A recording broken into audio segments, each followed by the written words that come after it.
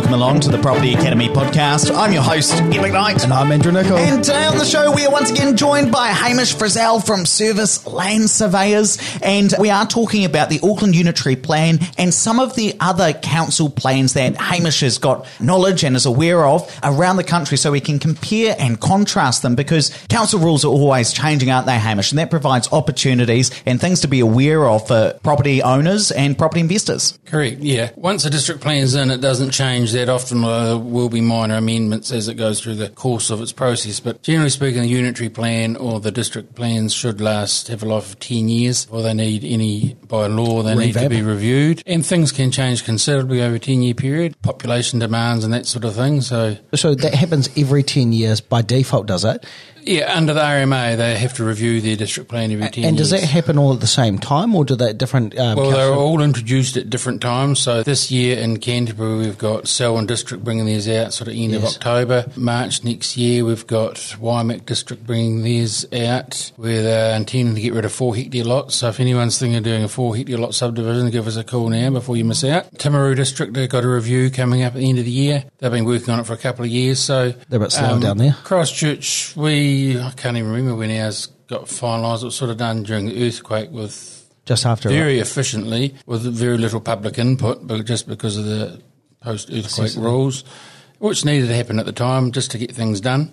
So is there an argument to be had for, again, if there's going to be a change within, say 2 years, that time frame's coming up, that maybe you'd buy in an area if you were looking to subdivide, on the basis that you assumed that because of higher population growth, there'd likely be some easing of the criteria? Yeah, if you can get involved with the council pre-consultation process where they're dealing with planners and independent people rather than the general public, you can have some input into that side of things a lot more than once the plan's notified. Of course. And you're allowed to make submissions, in my opinion, once the plan's notified. They've decided what they're doing. They're just running the course. Being polite. Yeah. Ticking the public consultation box. Yeah. But it is important that if you have got a tract of land, or if you're looking to land bank, that you do get in touch with people who are involved in the policy at the higher end of the... Is that something you guys get involved with? We work with a consultant planner who does a lot of that fishing around for us. And okay. Yeah, it's not something we have a lot of time to do at the moment. Yes. And Hamish, you just mentioned the RMA before. I often hear politicians talk about RMA and they're arguing about it.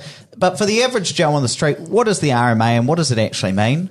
Well, it's the Resource Management Act, and it came in 1992, and it basically took over from the Town and Country Planning Act and probably a few other bits and pieces. It was about when I got into the business, so thankfully I started at the same time that became a public document, so I've learned it from the ground up. So it takes care of all your planning and subdivision, but also takes care of your environmental and that side of things as well. There's a lot of argument as to whether it's outdated, and I think probably parts of it are. It's a very cumbersome and slow process, anything involved in it, and although it has mandatory timeframes, it just seems to stretch out for months and months and years for some parts of it. The subdivision process is very timely. They've got 20 working days to process things once they've got all the information, so you can more or less guarantee with most councils that if you've got all the information there, you're going to get a decision on a certain date. So it has got a few good points, but if you're doing something that's non-complying and that sort of thing, it can be an extremely frustrating piece of legislation. And so when politicians are talking about reforming the RMA, for instance, I understand this as part of the National Party's housing policy,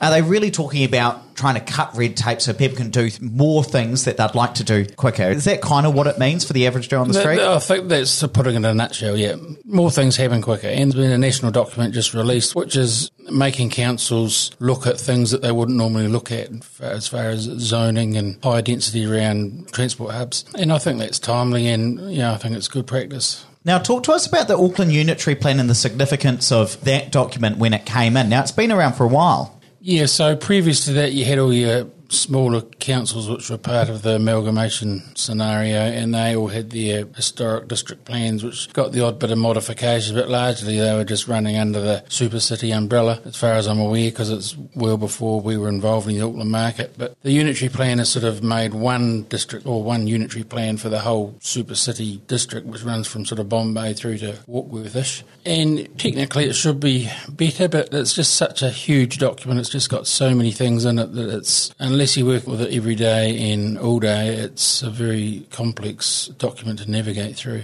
And I think that comes back to what you were talking about before, that Auckland has got such an issue with housing and a lack of it, that this document was meant to allow people to intensify properties and to build more properties on the same amount of land so that more houses would get built. Do you see that happening? Yes, absolutely, yep.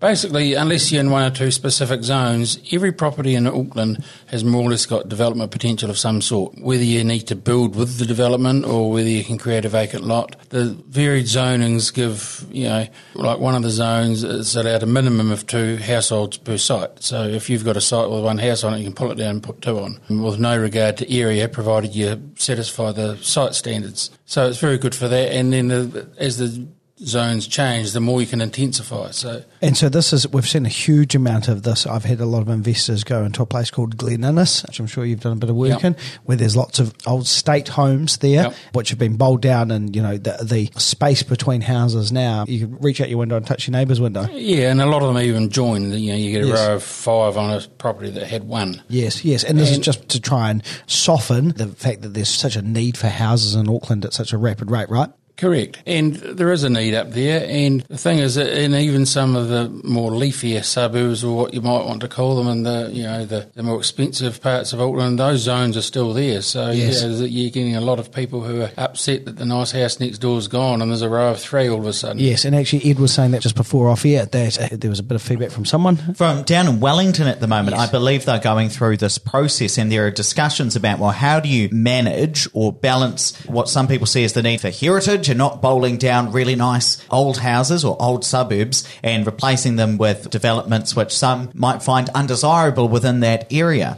Now, I don't really have an opinion on this because I don't own a nice house in a leafy suburb, but I'm sure that I would probably think the same way as they did if I did have a nice leafy... yes, but then, of course, you have to go through this change for an area to improve as well. So just today, I was driving through Linwood in Christchurch, which is, a relatively lower socio-economic area. It's got a lot of old villas in it, but the new properties around that area are becoming more prominent and they stand out. But you'll see more and more of this over time, and you need to see this because that's how an area changes and develops, and it's an area which is, a stone's throw from town where there should actually be a lot more value than there is today. Now, the interesting thing, just to bring it back to what you were talking about before, about how do you figure out whether your home is subdividable. Now, I've been on the Auckland Unitary Plan maps, and you start looking around at houses, and it's very interesting to pop in your address or your friend's address and see what it says. Kelly's. Now, yes. Now, you pop the address in, but you've got no idea what any of it actually means, do you? Because it's all in council speak or land surveyor speak. Yeah, and that's where you probably need to talk to a surveyor consultant, and we offer a service where we can look at a property and give you advice, but a lot of the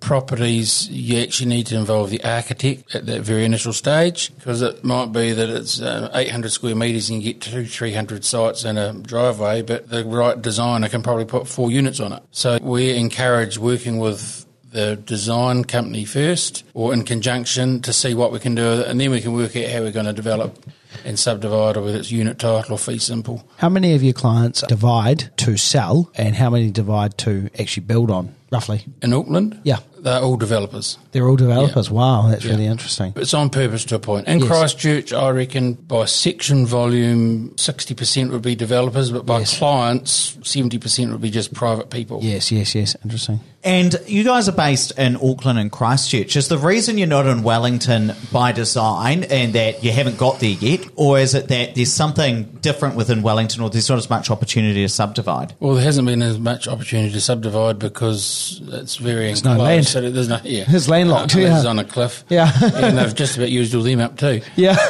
We got to Auckland through the change of tenure process because there's 100,000 cross leases in Auckland, 50,000 on the North Shore. So we've based ourselves on the North Shore because there's still 49,946 cross leases to fix. Wow. You guys are going to be busy for the next few years. Should be. and from there, we've grown into providing subdivision work as well, which was never the intention. It was always just to do the cross lease thing, but it's just sort of by default through client networking and stuff. People want to use us, so we go there and do that too. And have you had any horror stories of people that haven't got the right advice and this has just ended up costing them a whole lot more than they expected by the time they come to you, and they've tried to apply for things themselves through the council? No, not really. Generally speaking, once people are with a survey consultant, they don't often change, even if things go wrong. The surveyor will see them through to the end. Yes. It's in their best interest too. Yes. They may change once the job's finished, but you don't often pick up a job midstream. Fantastic. Let's wrap it up there. But please don't forget to rate, review, and subscribe to the podcast. It really does help us get the message out to more people. And hey, if you want to learn more about property with Andrew and I, why not check out our epic guide to property investment. This is our 16,000 word article where we break down the absolute basics of property investment so you can get up to speed. It's going to take you about an hour to read, and you can either get there by tapping or swiping over the cover art, and in the show notes I'll drop a link in there, or just Google property investment. It's usually the first thing that comes up after you scroll past all of the ads.